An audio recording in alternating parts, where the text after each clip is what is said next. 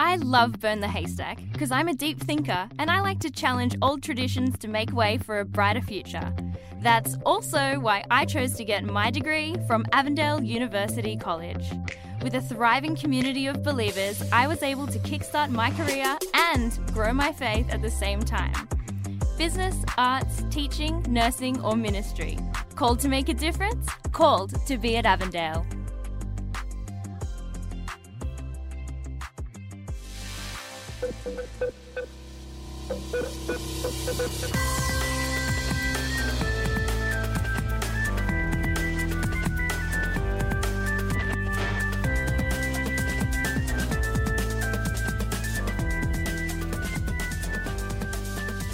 Welcome back to Burn the Haystack with Josh and Jesse.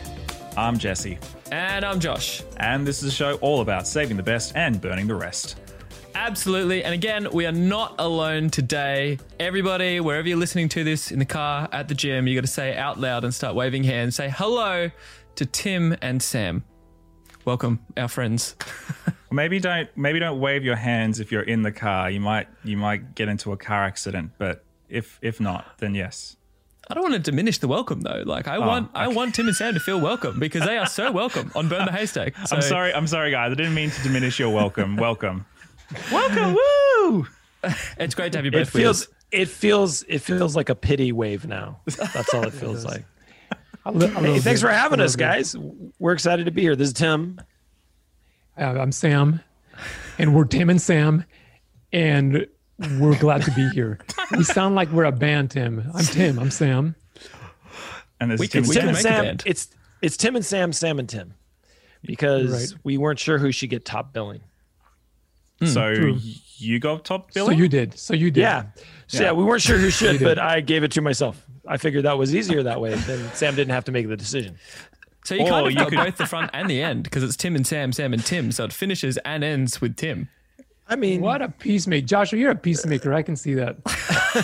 That's right. You see how you mediated that conflict immediately? That was He masterful. didn't. He just told me that I'm on the front and the back, that I'm covering the whole thing, that I'm actually transcendent, and your name is just squashed in the middle, like the middle part of an Oreo. That's true, Josh. You're terrible. You're a terrible mediator. Guys, what's the best part of a sandwich? Come on. It's not the bread. It's everything in between, right? And what is an Oreo that is good. Without the cream in the middle, other than just a mediocre chocolate biscuit? But with the cream, that's what makes it an Oreo.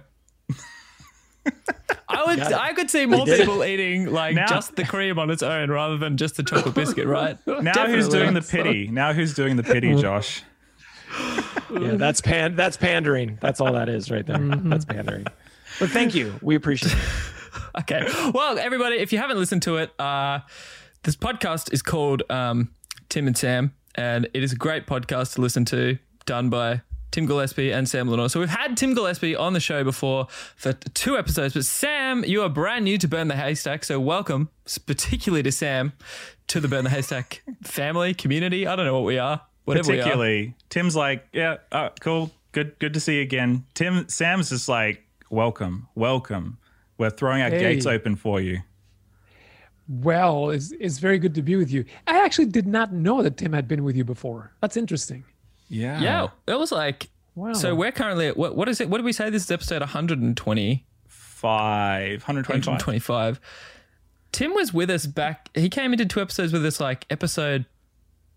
it was early. 30? It was episode 30, I think. I would 30 say and 31. I'm going to check. In the first 50 episodes.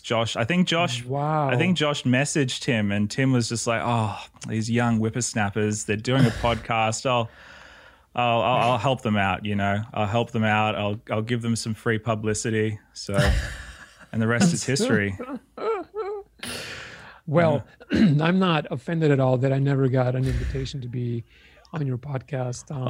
Wait, I think you invited me to podcast number 2.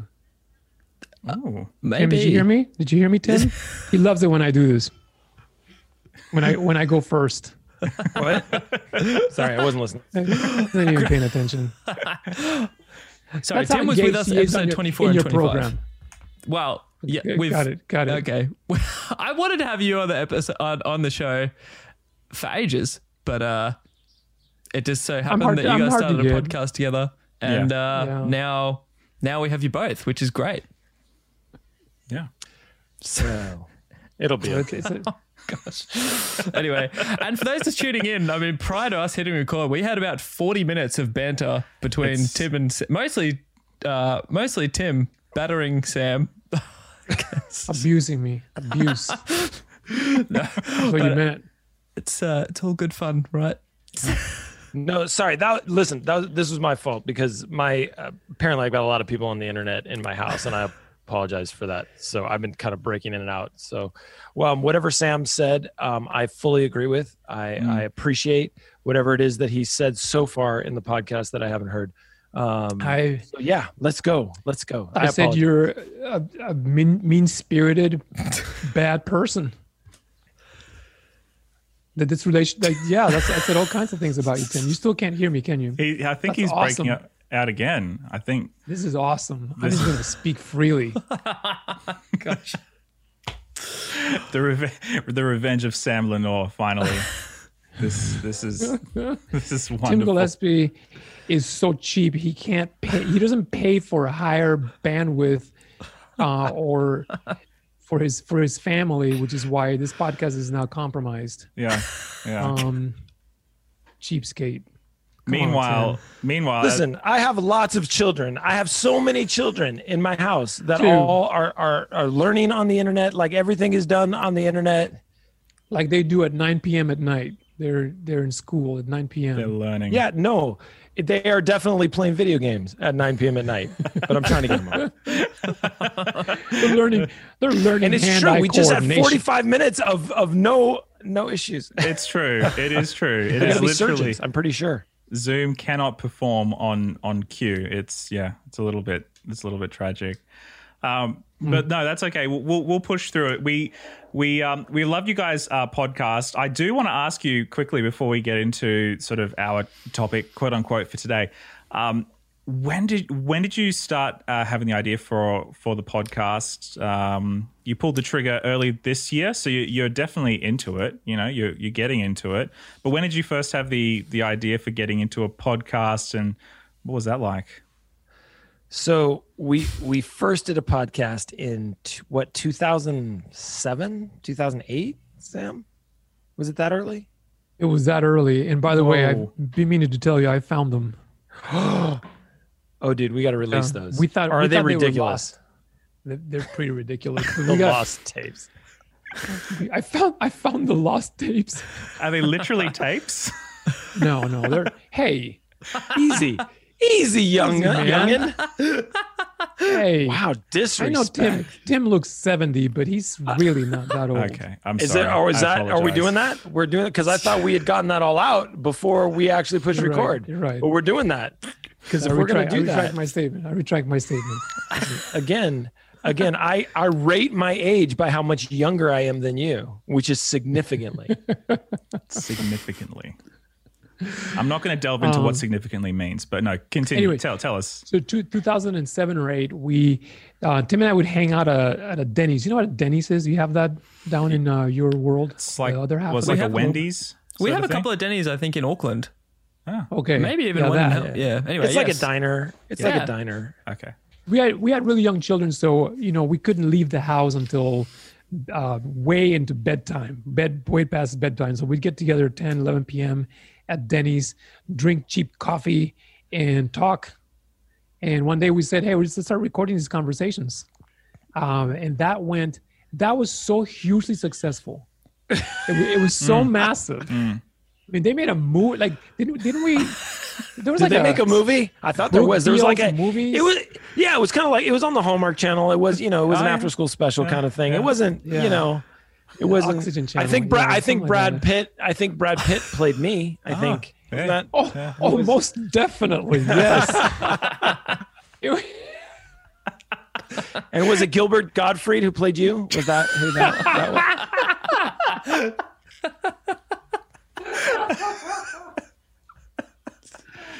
So no, we did like 3. No, Mr. Burns from The Simpsons played you.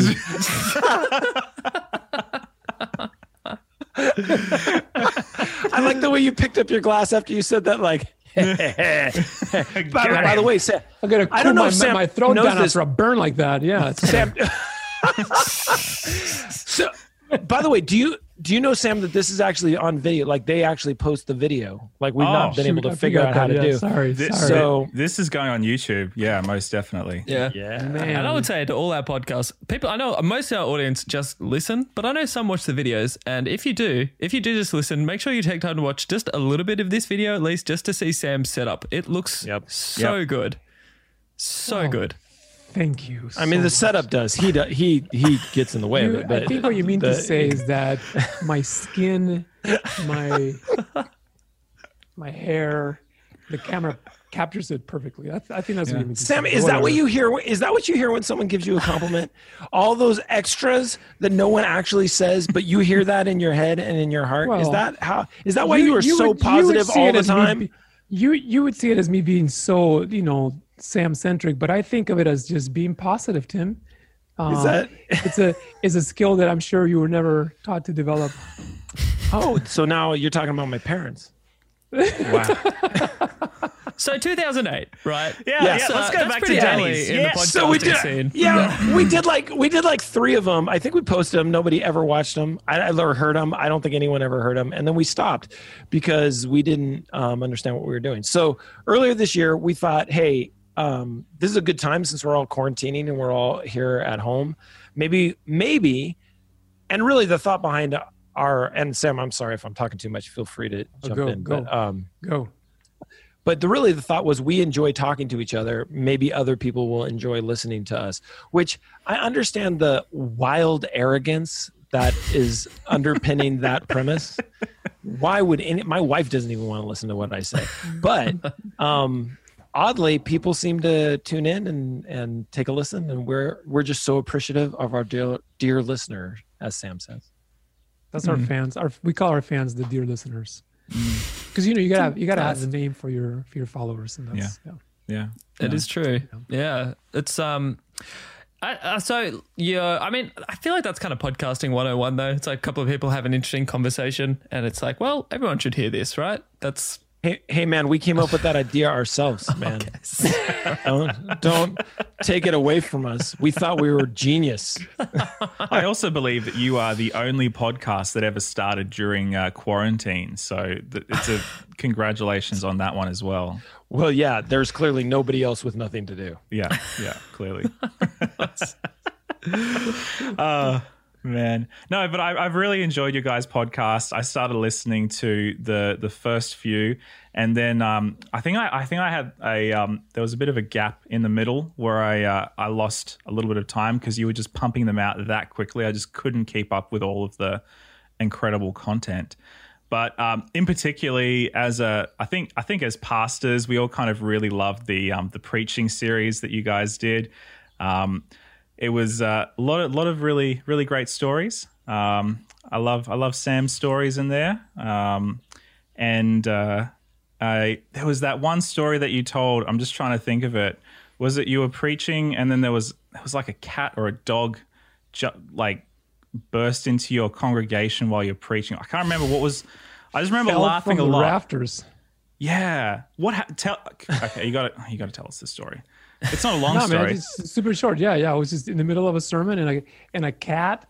It was in a church outside in a developing country. Let's put it that way. And a cat fell from the rafters onto the podium where I was preaching. Just landed on it, and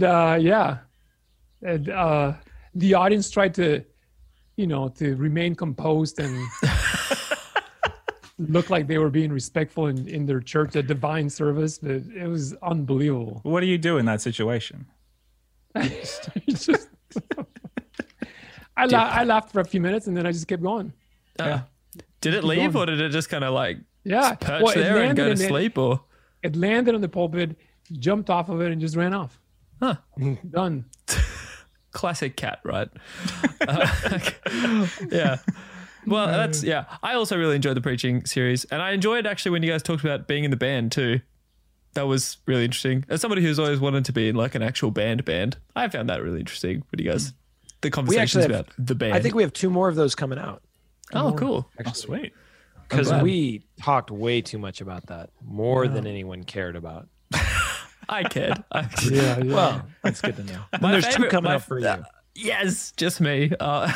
My favorite was actually how you told the story. I actually was in the gym and I stopped and burst out laughing at the thought of it. It was kind of embarrassing and weird. But just when you were talking about how you had one song that you would play the gourd in it, but then between every song, Sam would just scream out from the audience, "Play the gourd," and I don't know why. That just got me, man. I just can't.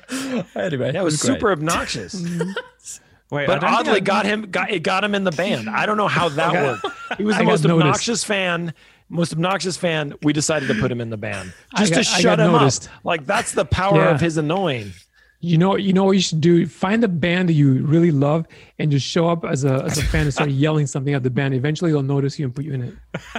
Okay, I'm sure that's how Chris Martin got into Coldplay. Yeah. That's my understanding. Absolutely. The Edge. That's how the Edge got into you too. Absolutely. Wait, I don't think I've listened to this episode, but I also have no idea what is a gourd. I thought a gourd was a vegetable. Yes. That's Well, what yeah, makes it so was- much sense to play it in the band. It was an African thumb piano made out of a gourd. Oh. So it was like it was dunk dunk dunk dunk dunk dunk. That's the sound. That's the sound it made. Sounds incredible. No, it was horrible. The things that we do for our art. It's It was, beautiful. it was the first band, the first iteration that I used to follow around was more of a. It was like a. Have you ever seen Spinal Tap? Yes. Yeah. Yeah, like Yes. a long time ago.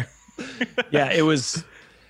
Listen, our experience in the band was phenomenal in the fact that we got to do things that we like. Our talent level. You guys do a video podcast, so our talent level was here. Yeah. And our experience was here. We never should have done the majority of things that we did. And so it was like, honestly, it was just a blessing and a surprise every day, pretty much. Amazing. Okay, so for our listeners now who might not be aware of who you both are, amazingly, we've What is that? What? Is What? that- wow. Is that what? possible? How What? dare you? How dare you? Okay. I'm sorry, guys. Jesse and I were blessed because while at our time at Avondale College, we had both Tim and Sam on separate occasions come and speak for the Festival of Faith there. I don't know how it would have gone if you both came at the same time, but, It would have having both been of you just there- like this. it would have been a lot like this episode, but having you there was great. Like, yeah, meeting you Actually, both. And so, yeah. Oh, I have to share a Sam story about at Avondale. So my then girlfriend, now wife, she was a keyboardist at one of the bands. I think it was just the only one that she'd been in when you were there, Sam. Anyway, I think you were preaching some sermon. It was an emotional point in the sermon.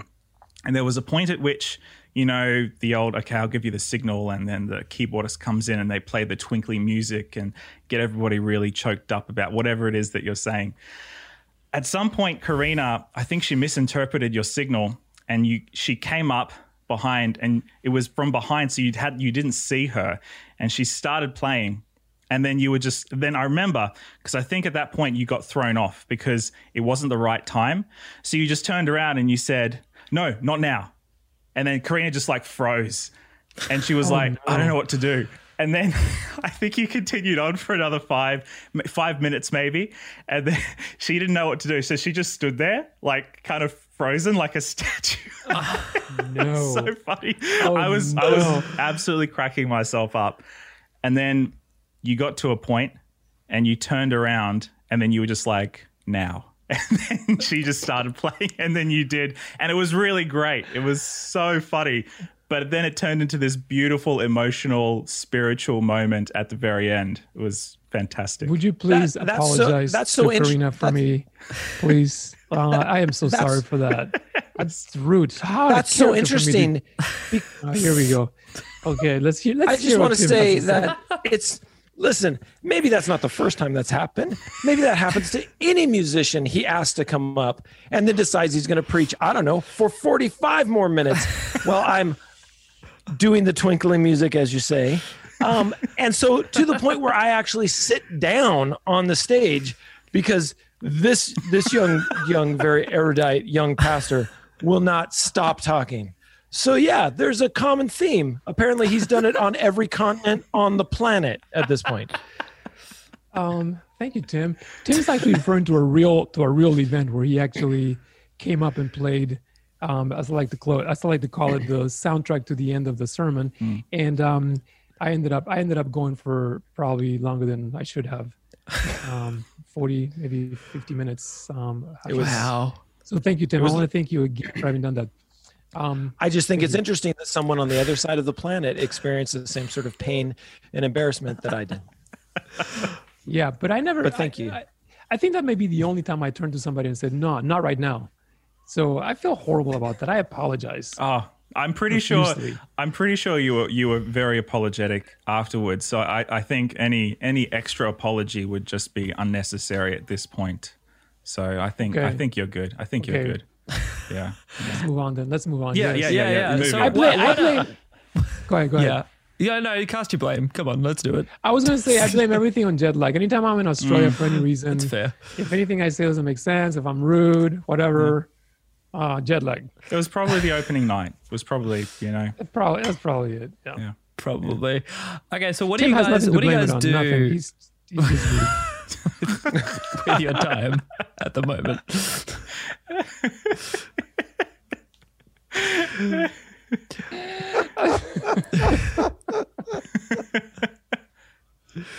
What do you guys spend your time doing? Most of your time, anyway.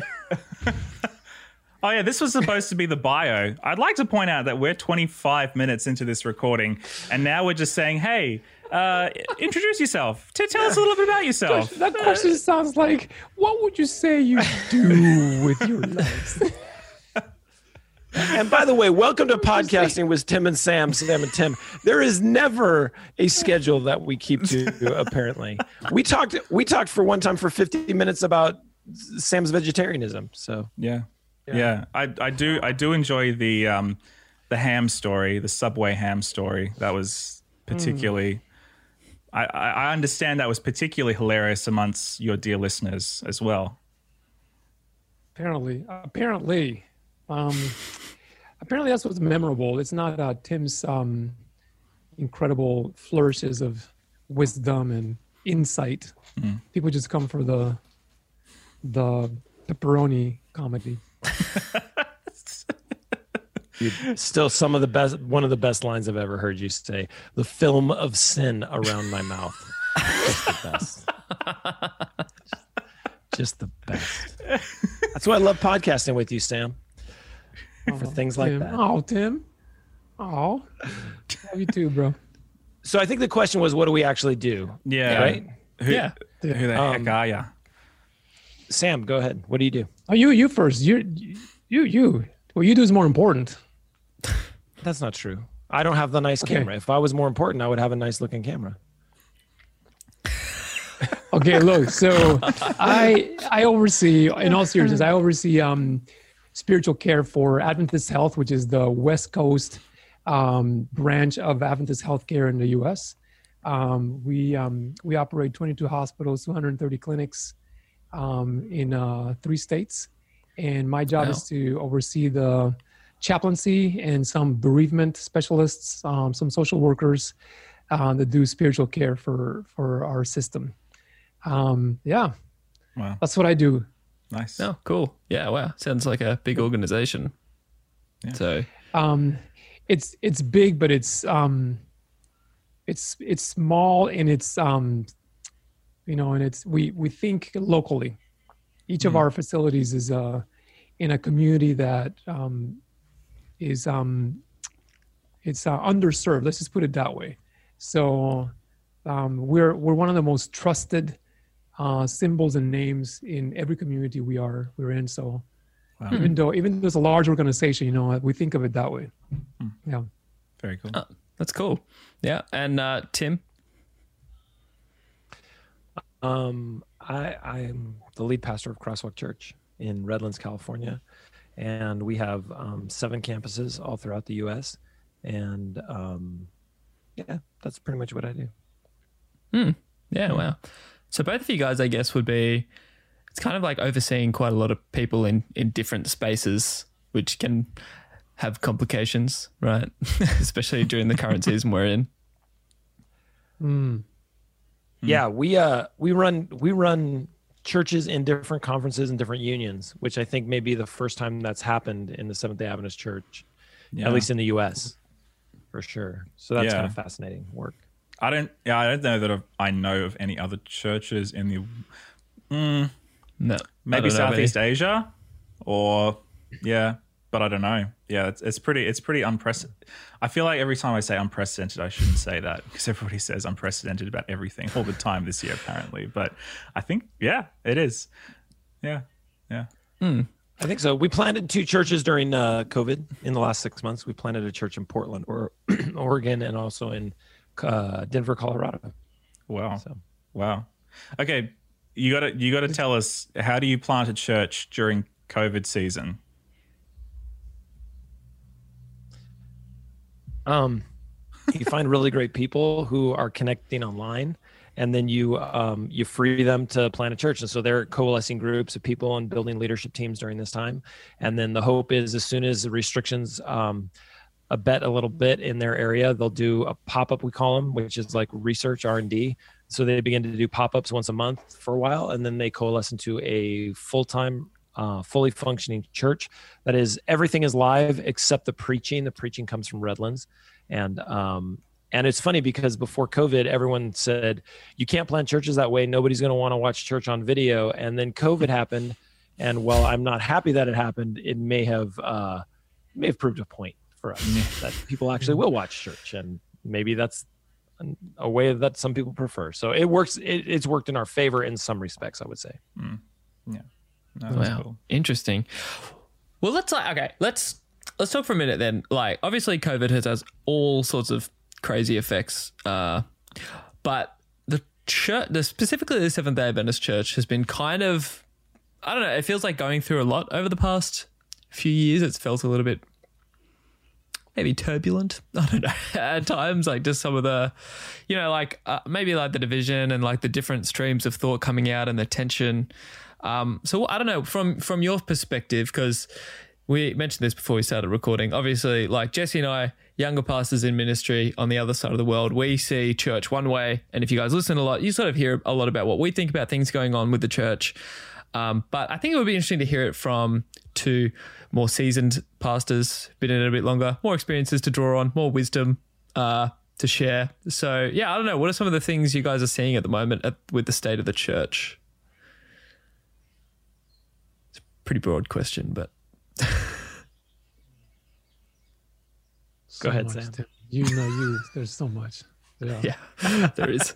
I guess the big things that are really striking you at the moment.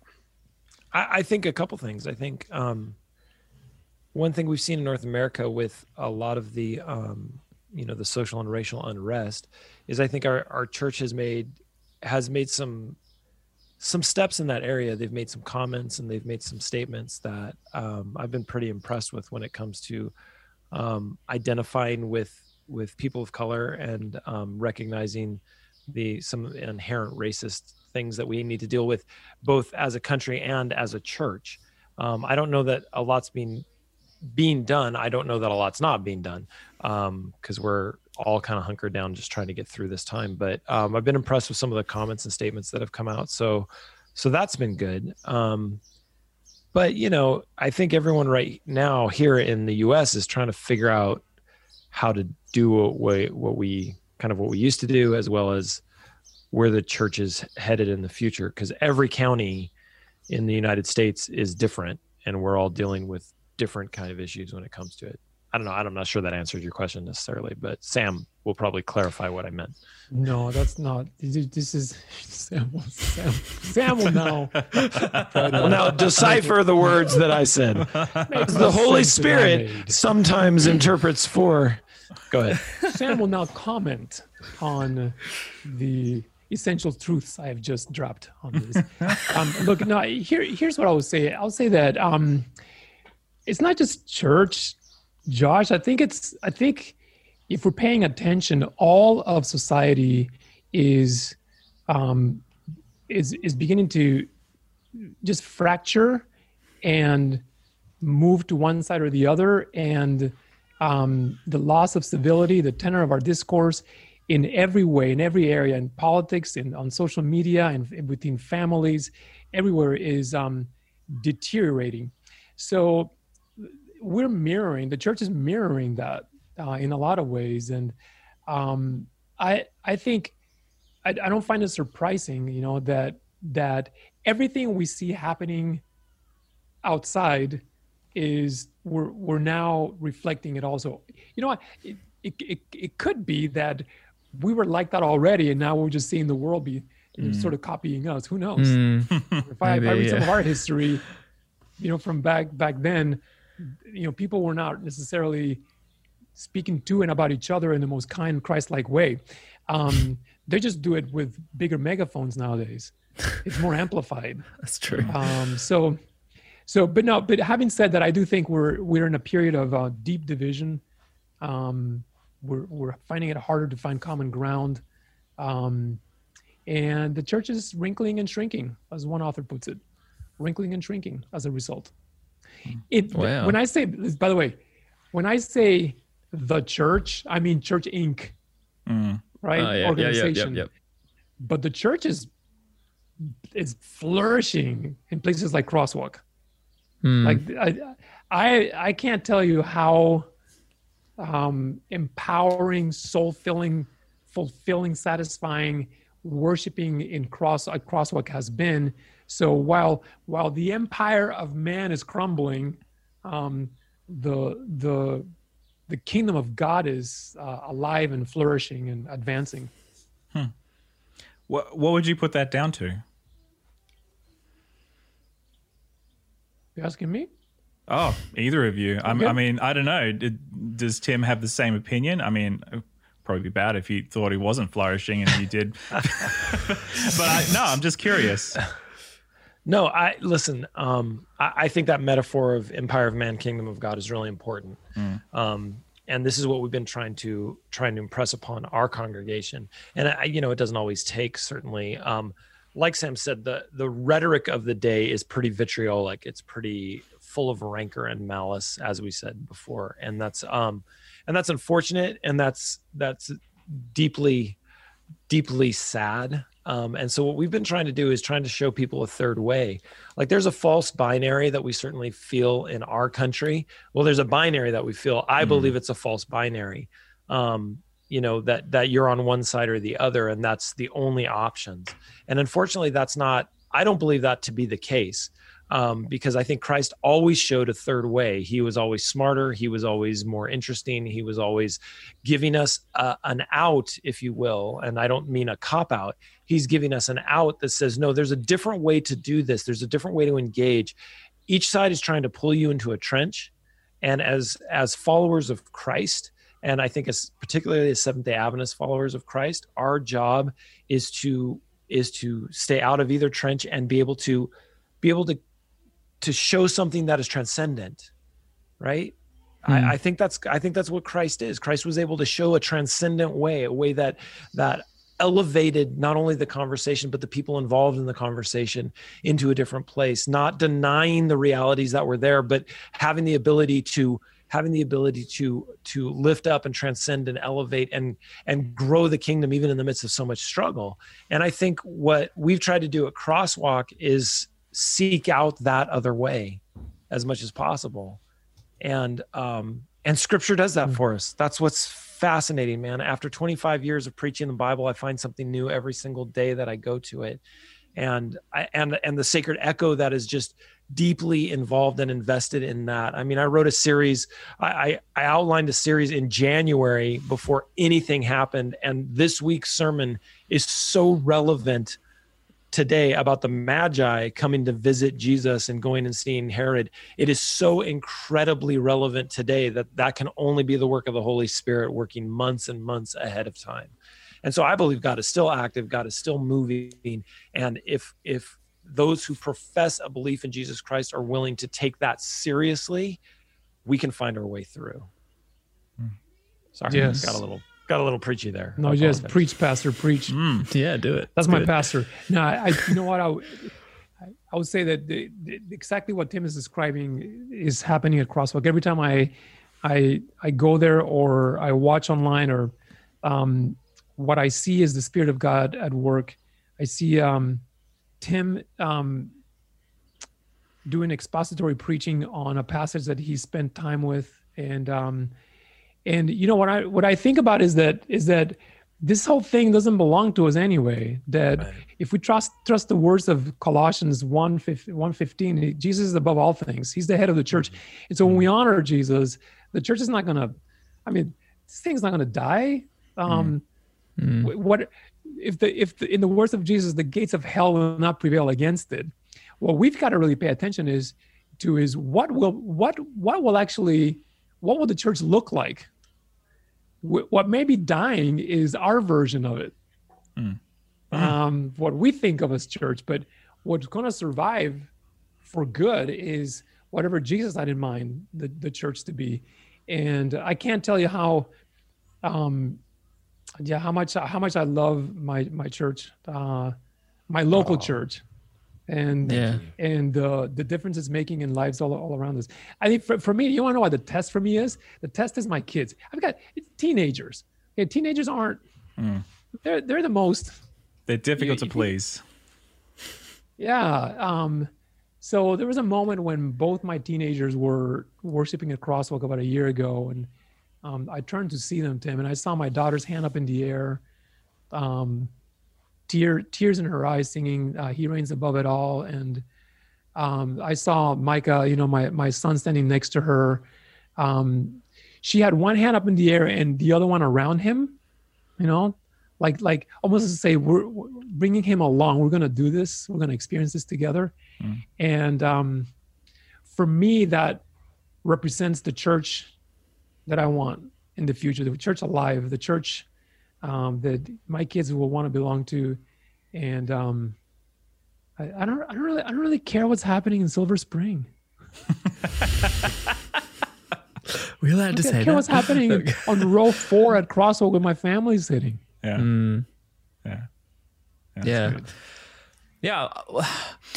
I mean, I want everybody to feel like that with their local church. Do you know what I mean? Like, I really do. But it's just not the reality for so many. And a lot of churches are quite affected by whatever's happening in Silver Spring. You know what I mean? Like, there's a current picture of what church should be like that's sort of going around. And a lot of churches are, I don't know, maybe a bit stuck and struggling in this season. I don't know why I'm bringing that up, but I just feel like I want more people to experience that. And I want more people to have a church that they just love. Well, I did have a question along those lines.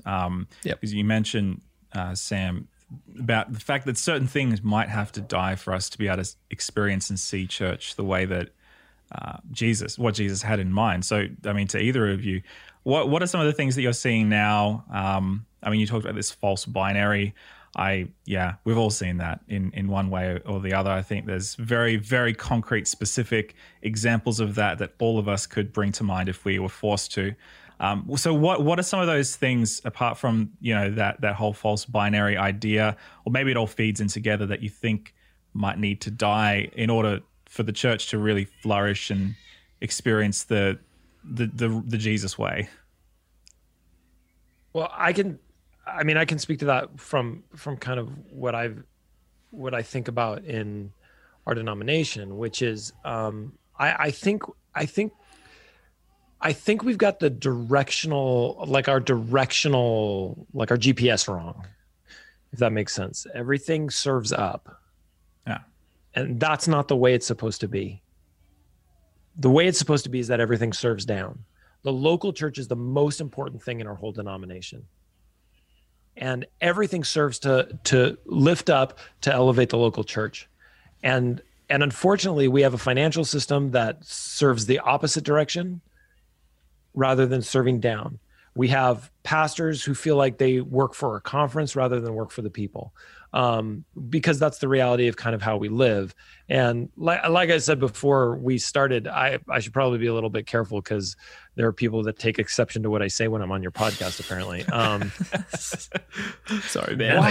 It comes back to haunt me at times. So I need to be careful about my Sam has no idea, if you will.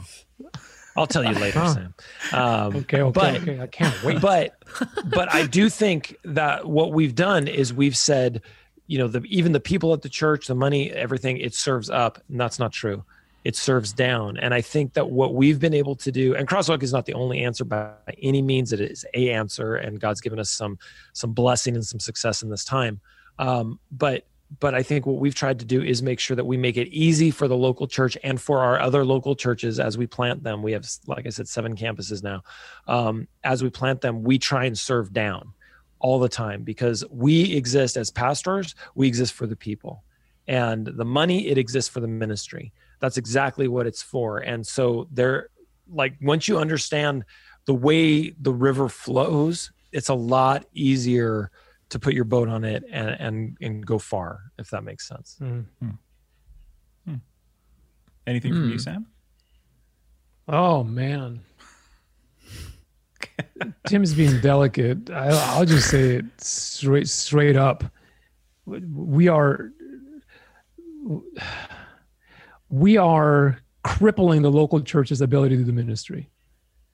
The way we're set up right now, our resources are being taken from the places that need them the most, and they're flowing up to levels of organization where people who are disconnected from the real work of the church, are trying to dream up ways to spend the money that they have harvested from the places that the ministry is actually happening. So I think that needs to die.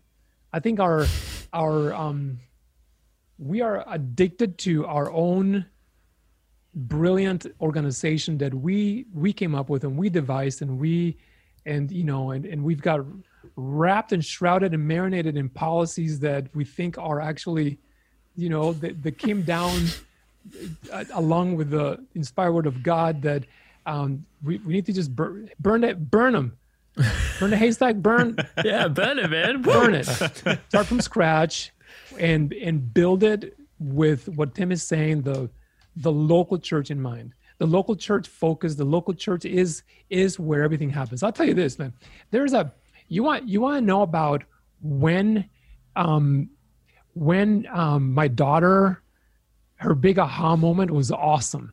2015 in San Antonio, the what I call the Dome of Doom. So we'd been look, these things, if your listeners have no idea, every 5 years we get together and we do this huge festival. We invite 60,000 people, and it's wacky. Yeah. So the greatest thing that happens at these gatherings is the exhibit hall where 30,000 people live like the church. Even if you're on different ends of the spectrum, ideologically, theologically, whatever, if your booth is next to a person, you got to get along. And so we live, there's noise, there's happiness, there's joy in the exhibit hall. And then there's the dome. The dome is where the air is thick, heavy, ugly. So on the day of the big vote, when they were going to vote about the future of whether we're going to recognize that God calls women to ministry and we should credential them equally. My daughter, who's at that time 15, says, "Hey, I want to go to the dome to see the vote." I was like, "This is a bad idea. You don't want to do that." And she said, "No, I really want to. My friend and I are going to go." I was like, "Oh, okay." So everything I have protected her from and shielded her from, and it was all going to come undone. I knew it. So wow. And it did. It happened. She saw us at our worst. She saw the worst behavior, the worst things said into a microphone. It was just ugly, ugly, ugly, ugly. And after the vote, then I actually have a picture of her and her friend hugging and weeping into each other's arms. Oh my goodness. Yeah, it was incredibly difficult. So, the next day we're driving home. We drove from San Antonio to Riverside where we live. It's a 2.5 day drive. And on that drive, the church died for her. The church died that night, but the church also was resurrected. And I'll tell you how. It was like a death that had to happen in order for a resurrection to happen. And the resurrection that happened is that she was driving home to her church, to her real church, a church on the corner where she has attended all her life, where she has connections, where a woman pastors, where a conference president is a woman, where she's seen leaders, local leaders rise, not because they have the right gender, but because they're anointed by God to do that work. And so she will never recover the sense of church, global church organ. Like that to her will never be as important ever again as her the local expression of her church. And I'll tell you right now, she attends Crosswalk in Chattanooga, and she loves it. She's invested. She plays music there. Look, guys, this is.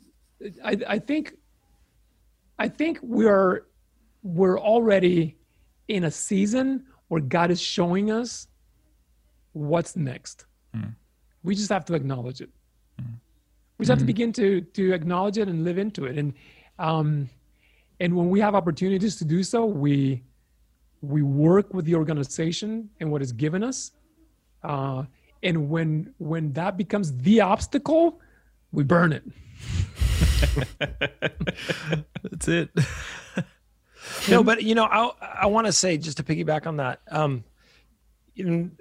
I don't think the idea is to vilify the organization, because with planning churches and other conferences and other unions, like all across the division, I've been able to interact with people who are just so deeply invested and want to see local churches thrive, right? They recognize this, but they also have bought into the hierarchy that it needs to work this way.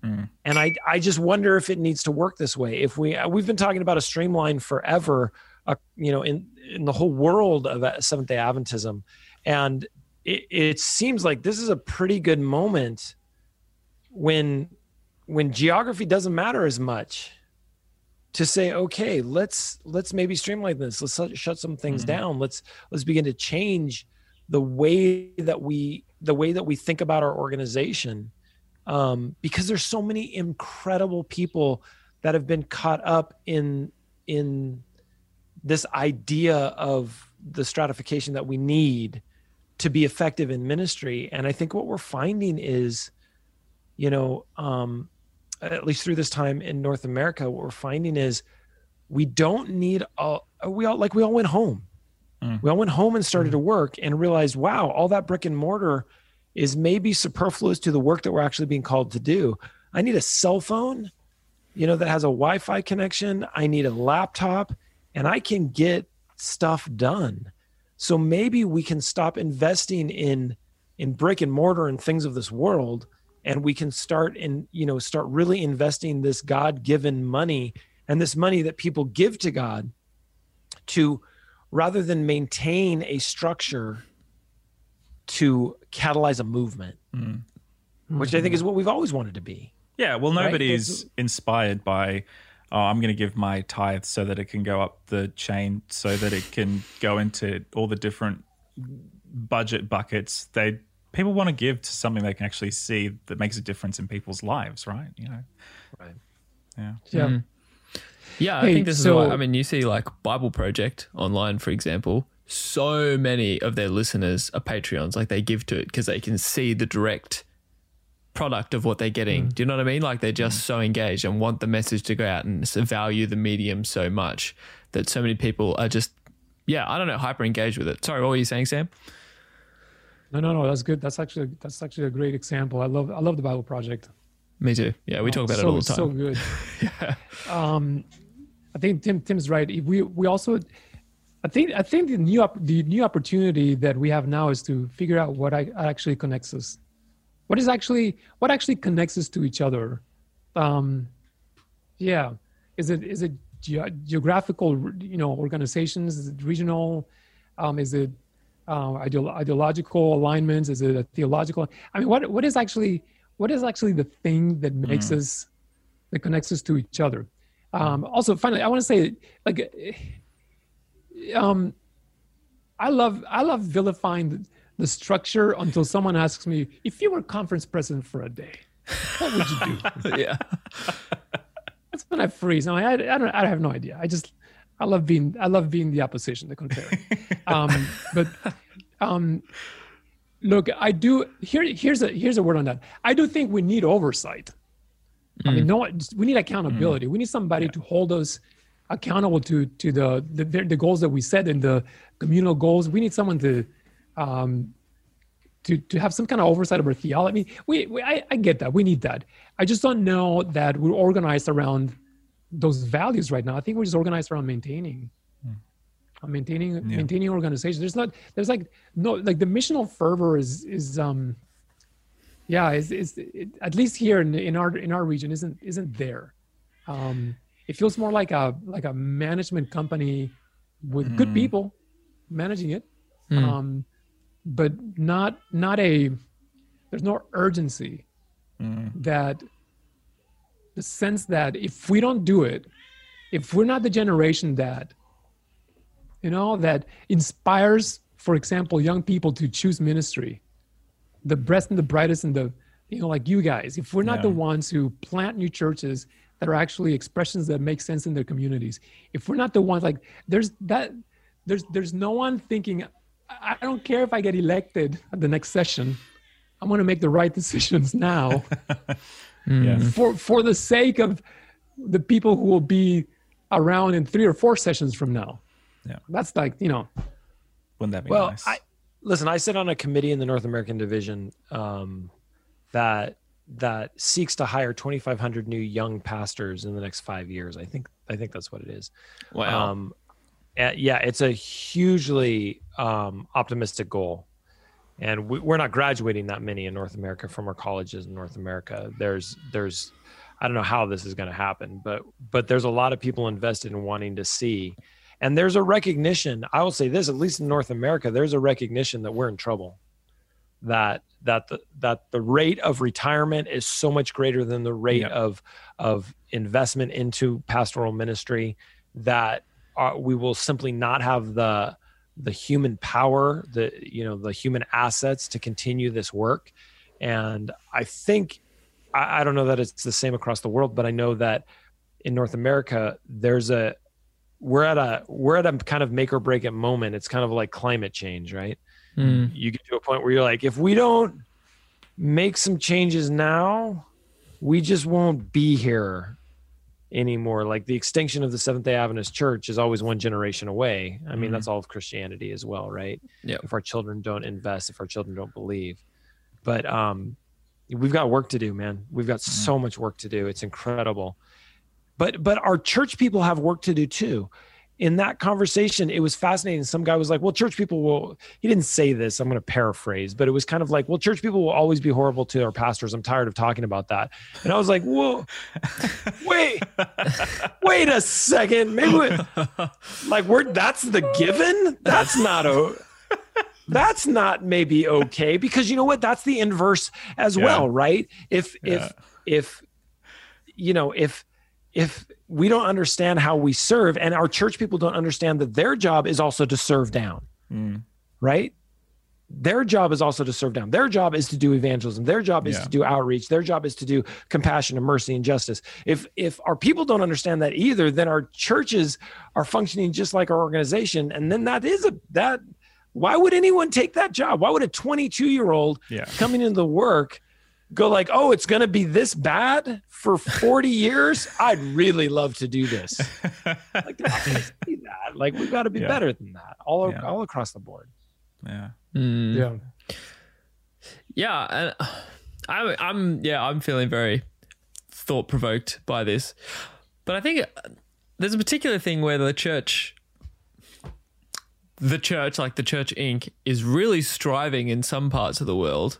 and doing really well. But then in other parts of the world, it's just like, yeah, I don't know. It's like grinding to a halt. And I think we have this whole thing where we're all trying to be unified or whatever and make everybody think the same way, but it's just not. And I think the more we try and push that as a global church organization, the more it's kind of creating these divides. Like, you know, Sam, what you shared about with your daughter and how brokenhearted she was about that vote that went through and what she saw at the time. But for others, they would have been like, woo, we did it. You know, like, yeah, I don't know. Like, you guys need to shut up now because we've won and this is the trajectory we're going on. So just have to deal with it, you know? The irony in that was that the proposal wasn't that we move together as a global church towards the same, you know, affirming of women in ministry. It was just, hey, we found a pretty big difference that we've got to allow some regions to go on their own, not just because, hey, it's illegal in some of our territories to discriminate this way, but also because we're convicted by the Spirit. It wasn't a region imposing its will on the rest of the world. It was a region saying, we are faithful Adventists, but we got to go this direction, you guys. It's okay. We can do that. And I think that was a test case for future problems in the church. Are we broad-minded, mature enough? Do we trust Jesus enough to keep leading us while allowing some of our brothers and sisters in different regions of the world to do ministry the way that God is convicting them to do ministry? So that was a so the I don't know if you're asking this, but the question is it possible for a global church to is it possible for us to flourish together as a global church, committed to these narrow interpretations of some of these things? And my answer to that is no. We are de facto already functioning in a lot of ways as kind of different denominations. Yep. Too much, Tim? No, too much. I mean, you don't work for the church proper anymore. You work for a different ink, so there may be some safety in that. No, but it's true. I do. You know, I still get my credentials. And my employment is dependent on me having credentials from the denomination. So, don't release this in the U.S. People here have access. That's fine. No. We can just, nobody in the U.S. will see this. It's okay. Canada and Mexico, yes, but U.S. no. It's good that it stops. Podcasts are not global by any means. No. That's not how the internet works, Sam. That's not how the internet just turn it off. Turn it off. We'll have a chat with AT&T and Comcast, and we'll get something sorted. Okay, well, thank you for that, Sam. But to your point, listen, that's the problem, right? The problem is, again, this false narrative that we're given that, first of all, the Holy Spirit only works in one way for one group of people or for one thought process. That the Holy Spirit's alive and active in everyone's heart. If we're listening, that doesn't mean we'll all end up at the same destination while we're here on earth. I think Sam, you said something, can we be mature enough? And that's the hard part, right? Spiritual maturity has a tendency to be broad. As you grow in your spiritual maturity, you begin to go, hey, that's maybe not for me, but I understand where you're finding value in that. I probably am not going to go there, and that's okay. My concern is for the dumbing down of our layperson being fed. And this is fascinating to me, right? I'm a local church pastor. For the last 5 years, I've been preaching out of scripture exclusively. Like you come to my church. It's not even, I'm not a good preacher. I literally stand up and go, hey, turn your Bibles to this. And we start we jump into the word. It's that simple. And I don't have good stories. I don't have good illustrations. We just talk about scripture.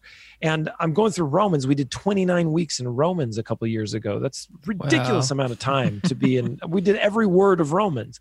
Wow. And I had pastors who were coming to me who had pastored for 45 years saying, I've never studied the book of Romans this way. What we've done is we have decided that we will chew the food for the people and then spit it out of our mouths and give it to them in their wide open mouth. This is getting disgusting. That's a disgusting analogy. Continue.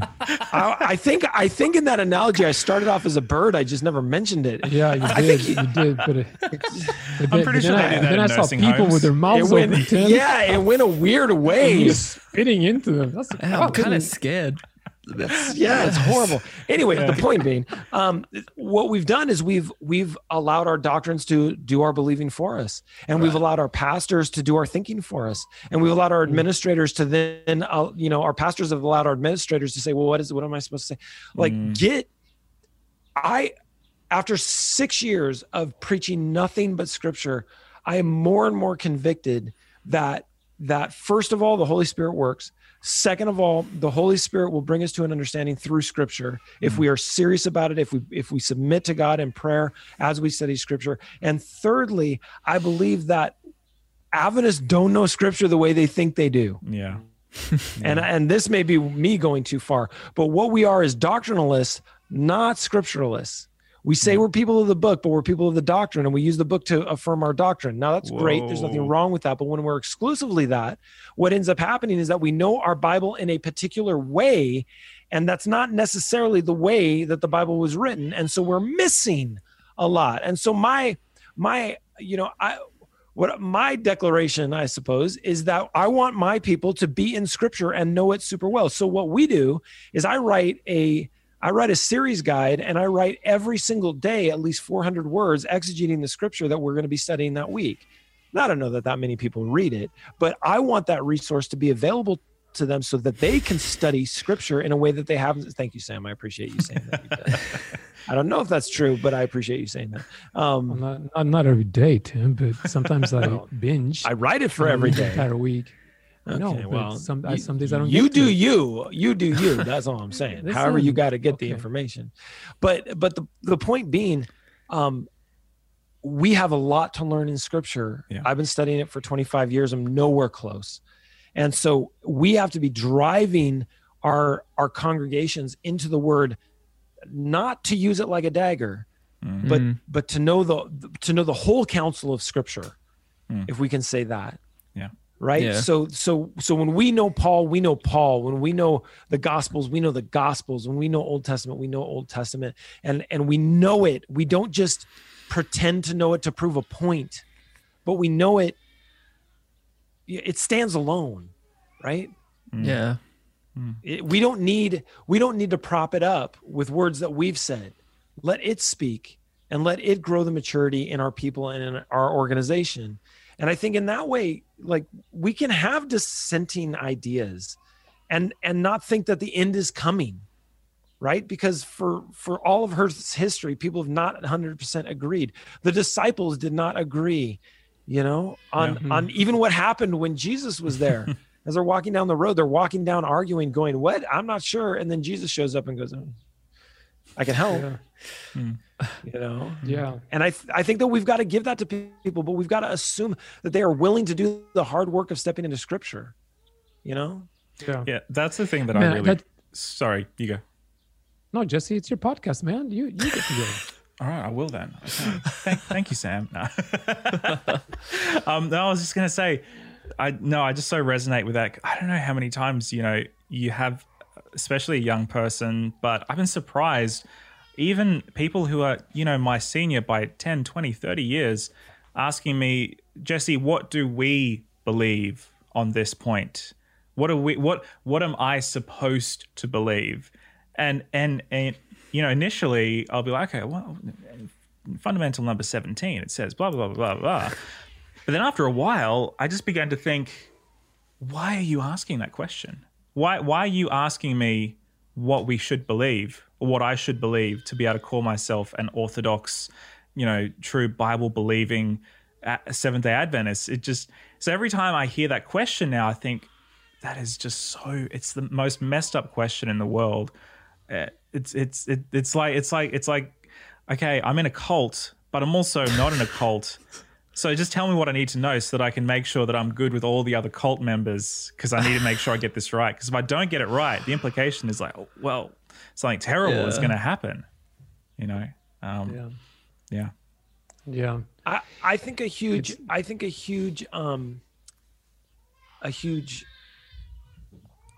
piece of armory in our arsenal as pastors is the words "I don't know." We don't like to say that, right? We don't like to say that because we're supposed to know. But man, there's way more in Scripture that I don't know than I do know. And the humility that those words "I don't know" brings also opens up conversations to help people grow.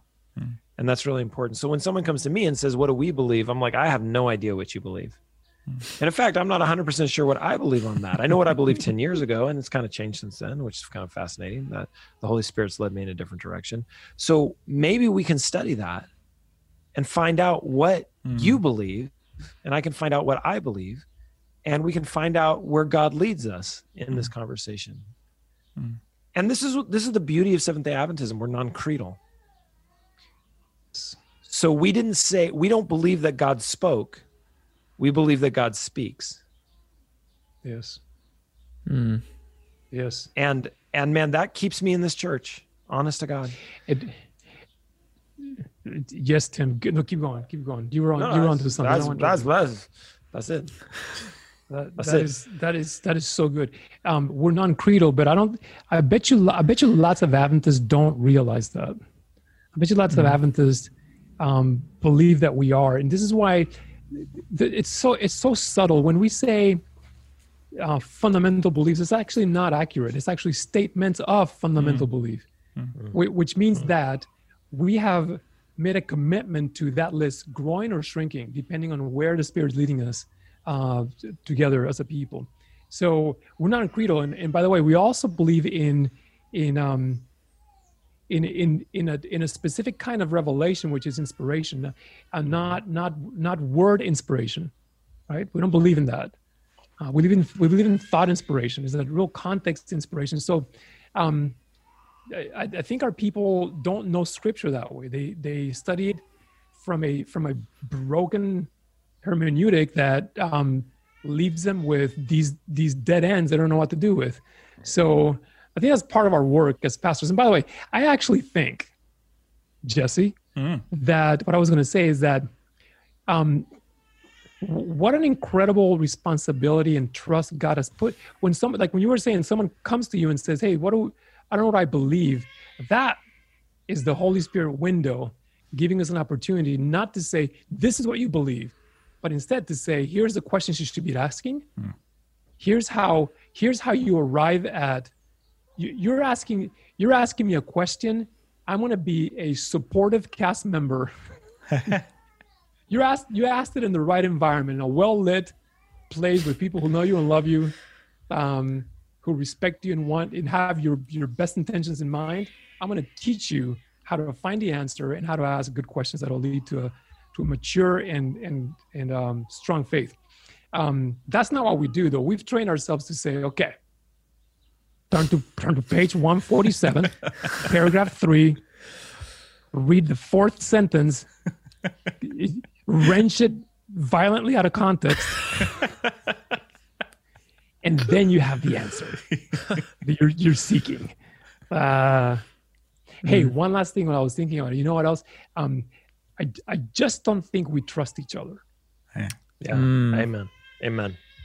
That's gonna be one reason why globally we're gonna struggle to be a global organization. It's just there's just no trust.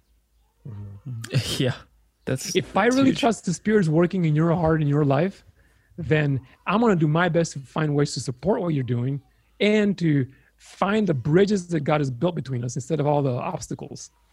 But if I don't trust you and I see you as the contaminant or the thing that's keeping us from becoming the real pure people of God, then there's no way to unity in that. There's, you know, But that's, you know what, Sam, that is, and this is what I fear. And I fear that Adventism has succumbed to some of this kind of thought, is the idea of it's fundamentalism, right? It's fundamentalistic thought. And so, and this, I mean, this is the scourge of faith. Anybody who claims faith, when they become a fundamentalist, it's, you know, God agrees with me, therefore God doesn't agree with you, therefore you're evil. And like it's as we've been struggling with a lot of stuff that's going on in the United States. I was reading an interesting book, and it basically said, you know, people of faith have a tendency to believe that what they believe is righteous, right? Their worldview, their ideology is righteous. Well, there's a converse to that. That means that if you don't believe it, then you're not righteous, which actually means you're evil in some respects. And that's why it's really easy to vilify other people. And we have a strain of fundamentalism within Seventh-day Adventism that, if not checked, and by the way, the way you check fundamentalism is by really good education, by a really broad-based, open, like not afraid to take on lots of different viewpoint kind of education, which Adventism has done so well for so long. When we supersede that, when we circumvent that, I should say, when we do that, we create a group of people that are so fundamentalistic, I don't know if that's a word, are so fundamental in the way that they think, that A, they believe God agrees with them, and B, the people who don't agree with them are not of God anymore. And therefore, I mean, it's the diving board is not very long to jump off the edge of, then we can do whatever we want with them. We no longer have to treat them as human beings that are loved by God, because they are in direct opposition to what God wants. It's really, it's a really short little journey that people are willing to take. And when people within a denomination decide to take that, what it means is that after a while, we don't have fellowship together. We don't do communion together. We separate our churches. We separate our ideologies. We come up with systems that oppress. We come up with systems that marginalize. And we say that that's the will of God. And man, I just don't think that our invitation list to the kingdom of God should be shorter than God's. Yes. Yeah. Yes. Wow. I hear a baby crying. Yeah, that's mine. I mean, it was pretty obvious, but yeah, it's mine. That's probably a good cue not my for, man. for I hear a me. newborn. Yeah. She's tired. Yeah, it's probably a good cue for us to start wrapping up. But I just want to really say I appreciate what we've been sharing today, and a lot of the thoughts. There's been a lot of gems of wisdom dropped through this podcast by Sam and Tim and Sam. So thank you both. I really appreciate it. Yeah, and I don't any last words. Any final thoughts you just want to, that we didn't get to chat about, that you just want to throw in before we finish? I'd like to enlist your help to learn how to do podcasting, because I feel like you guys are pretty good at it. And Sam and I have, as we've dipped our toes in the water of the internet podcasting world, we clearly don't know what we're doing. We'll just teach you everything that Ryan Becker taught us. So it'll just continue the chain of expertise. I would like to formally invite you to be guests on our show, which I say this could really catapult you into. I mean, there's no telling where this will go now. Yeah. I don't know if you know this, but we have made the careers of many a person that you've never heard of. Yeah. Wow. Listen, in all seriousness, I do want to say this in closing. You guys are the thing that give people like Tim and I hope. Now, we've joked about how our experience, and it just means that we're older, and we do spend some time, some days, concerned about the future, in whose hands we're living our beloved church in. And when we see what people like you are doing, we're encouraged. I'm encouraged. And I pray you stay strong, and that God gives you stamina and courage to keep burning all the obstacles to Jesus. Keep doing it, guys. That's right. Really. Thank you. Thank No, you inspire us, and we aspire to be like you. So. Okay. This has become way too complimentary and deep and no. I mean, we still don't know where you live. Yeah. Like we're not. My understanding of New Zealand is that it's a magical country that doesn't actually exist on the planet. So Yeah. good on you for getting there. Thank you. Thanks. Yes. It's Yeah. nice living in a Yes. hobbit hole. It's good.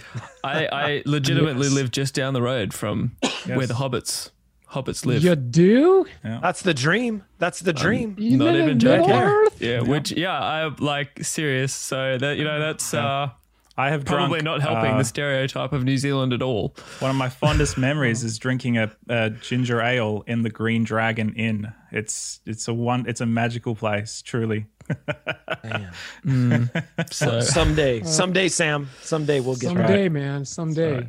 yes, someday, Exactly. one day. I can't wait to have you guys here. Anyway, awesome. Well, this has been great. Thank you so much, guys. I've loved this episode.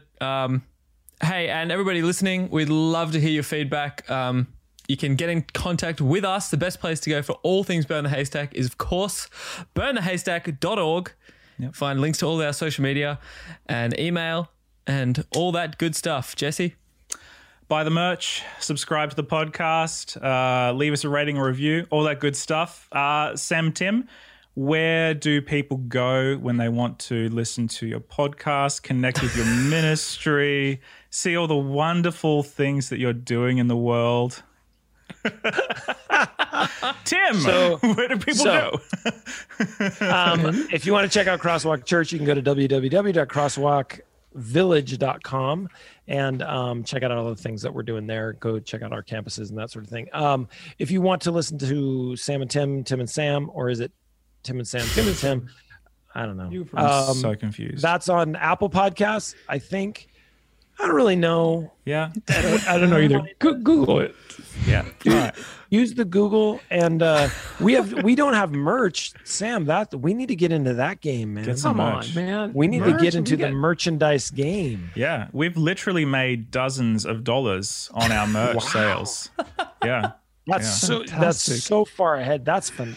Yeah, I mean, you've monetized. You have monetized. that's Get why we've been sponsors? trying Get to do that. sponsors? Yeah. Yes. Hey, do you guys? We you guys do. have money? This whole season is actually sponsored by Avondale College. What? Oh, what? Oh my goodness! Yeah. Yeah. It's real? Dude, we got to do that. We got to do that. How do Sam. you, We got to you figure gotta out teach who's us how going to to sell pay. it. Yeah. Well, you guys have yeah. Do that. covert coffee? Is that it? COVID? No, it's not COVID coffee. It's covert coffee. Covert. It's not Co- COVID. Covert coffee. Covert No, coffee. I don't know how sponsorship works. I pay him to give me coffee, and I talk about him on Yeah. on the podcast. Is that how sponsorship works? I don't think In so. a nutshell. We need to make that money. We need to make that cheddar. We are not doing this right, Sam. I've been telling you for months now. Someone is benefiting for free, Tim, and I don't like it. I don't like it. People need to. I mean, I don't know if you People know need this, to- but people have been paying me cash just directly. They've been dropping it off in my house. Has that not been happening with you? It's so weird. No. I've had the Brinks trucks pulling up and backing up the gold bullion bars into my garage. So Well, and I'm assuming that's going to happen with these guys because we will launch this podcast of theirs. This burning haystacks, burning stacks of hay. stratosphere. I do want to say. I do want to say that when I have had haystacks in your countries, in Australia or New Zealand, you guys do it wrong. You do Whoa, it. You can't what? even call that a haystack. Nah, Why? yeah. True. I hereby, Okay, wait. I hereby call you out on this. Now, That's true. what you guys do there is a weird, mushy salad of food What's with no the spice. difference? It's not a haystack. What's the It's not a difference? haystack. You make a Mexicanesque salad. They make mulch. They make mulch. Is what they make. Whoa, these are heavy words, guys. Come on. Listen, you guys are really a long ways away from us. We can say a just- lot before you get to us. Clearly. I just want to leave this podcast with a feeling of Yeah. collegiality and Yeah. that's how we chose to do it. No, The feeling's listen, mutual. seriously, what you guys do is really great. I've really enjoyed listening to you guys over the years that you've been doing this. So anyway, thank you for having us on. That was so cool. We are super blessed. Love it. Honored, guys. Yeah. Thank you. No, it's awesome. And we'll have to get you back sometime to find out the constructive criticism all of Australia and New Zealand apparently needs to find out how to do haystacks correctly. But until that day, dear listeners, a whole episode. we love you all. Stay beautiful. That is Josh, Jesse, Sam, and Tim, and Sam out.